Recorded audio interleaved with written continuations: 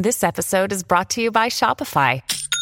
Forget the frustration of picking commerce platforms when you switch your business to Shopify, the global commerce platform that supercharges your selling wherever you sell. With Shopify, you'll harness the same intuitive features, trusted apps, and powerful analytics used by the world's leading brands. Sign up today for your $1 per month trial period at shopify.com/tech, all lowercase. That's shopify.com/tech. Hi, welcome back to Realistic Sustainability Educational Shorts. This week, I want to talk about NASA. Well, trust me, it makes sense, I promise. The National Aeronautics and Space Administration, NASA, has been an anchor in the United States for science and progress since 1959. When it comes to sustainability, you would be surprised how big of a role NASA plays in how sustainable America can be. Do we always use it the way we're supposed to? Does it always become mainstream, these technologies that NASA creates? No, not always. Sometimes they're held strictly for the Army, but over time, these technologies do leak out. And it's a place for some of America's brightest to go work and create.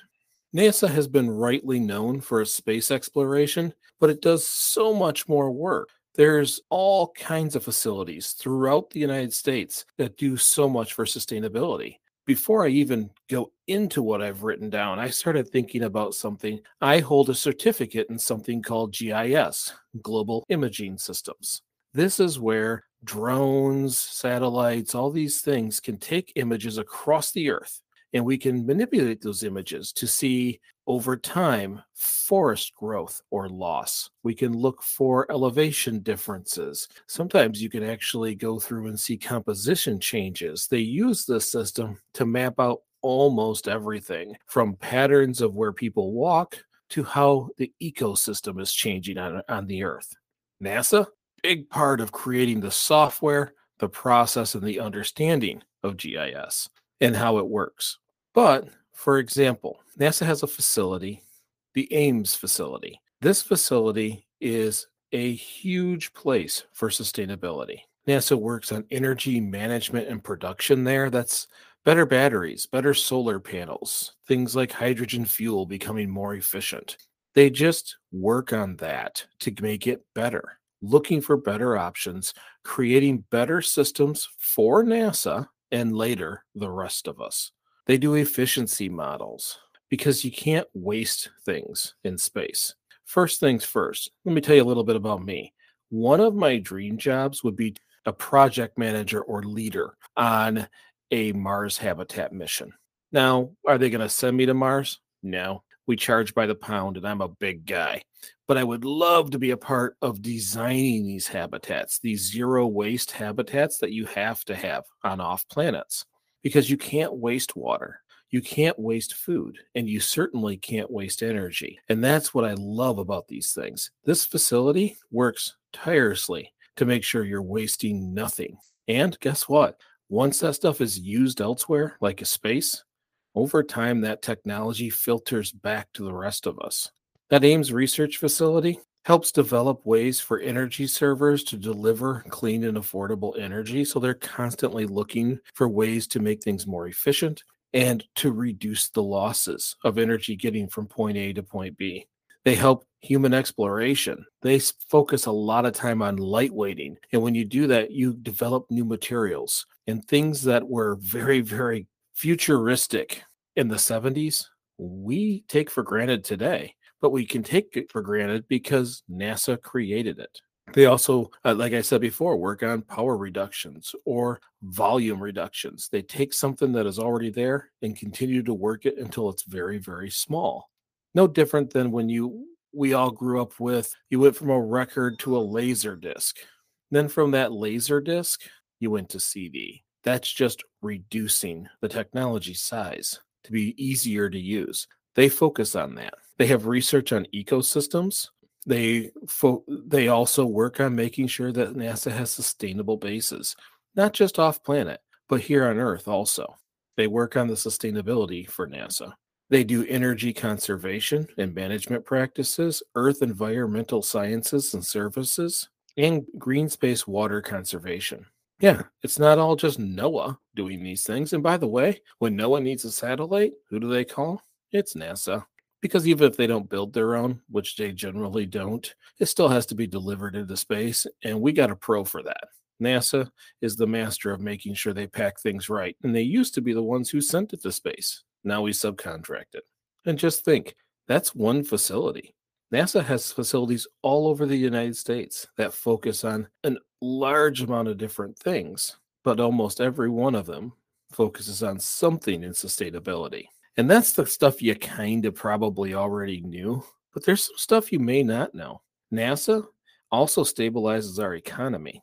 So there's a lot of things that can be made. There's things that are easy to make, and then there's things that are hard to make. Why are they hard? Are they complex and the machines can't do it? No, it's new technology. Other countries have a harder time reverse engineering and recreating new technology. That's where NASA stepped into our economy. They were constantly innovating, constantly bringing new technologies to market. No, they weren't bringing them to market, but what they did is they used a spin-off system, allowing companies to apply. And those companies can be granted patents through NASA. So it's really easy to take a certain t-shirt and have that thing carbon copied all over the world from all kinds of different factories. But it's not as easy to reverse engineer and create your own version of LASIK. Yep, LASIK eye surgery came from NASA. Infrared thermometers, which are now easy to produce and mass produced all over the world, for a long time, it wasn't. We could do it.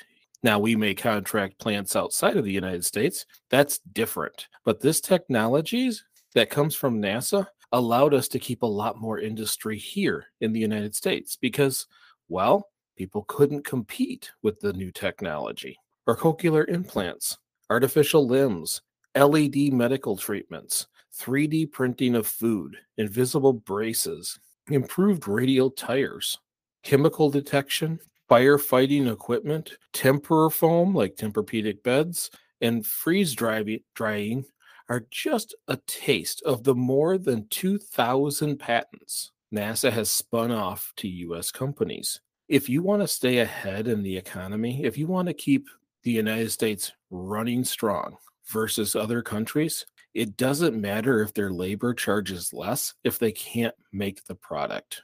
NASA is where innovation is based. Thousands and thousands of industries created from patents NASA has sent. And it's not even the last thing that NASA does for us. And I know you're going to send me messages. There's way more than this. I'm really just hitting the hot points. But NASA also inspires. They play the role of heroes.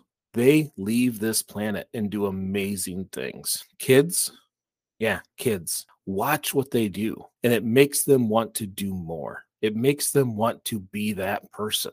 There was whole generations who watched NASA. And were we behind in math and science during those times? No, because we were focused on that innovation. We weren't constantly reducing NASA's budget. Did you know that currently NASA gets a half a penny on every dollar the United States has? A half a penny. That is not much. As Neil deGrasse Tyson would say, if I cut into a dollar, 1/2 of 1%, I don't even get to the ink. But yet our economy ran on it. It is the largest return on investment our government spending has. You want to do amazing things? Take away the military budget and give it to NASA. Trust me, the future would be here tomorrow. And our kids would continue to look up to them, want to strive for more, and become part of the future who builds wonderful things to keep you and I alive. In case you're wondering, it's also why I do a lot of STEM teaching. Because you know what? These kids are going to learn something great, go get a job, and develop something that keeps me alive longer. I appreciate that. Thanks for listening. I hope you enjoyed this short. If you did, share it with a friend or on social media. There's other ways to support realistic sustainability, like becoming a monthly sustainer. You can do that for like under $12 a year.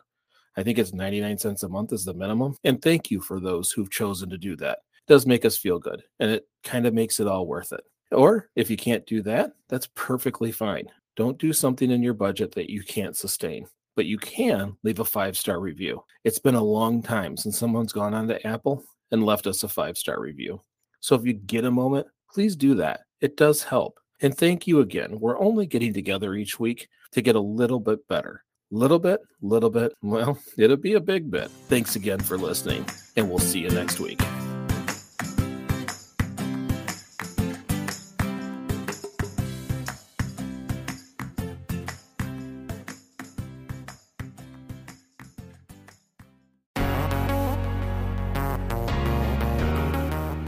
Feeling overwhelmed by climate change? Looking for sustainable and ethical brands to support? Then Ethic is perfect for you.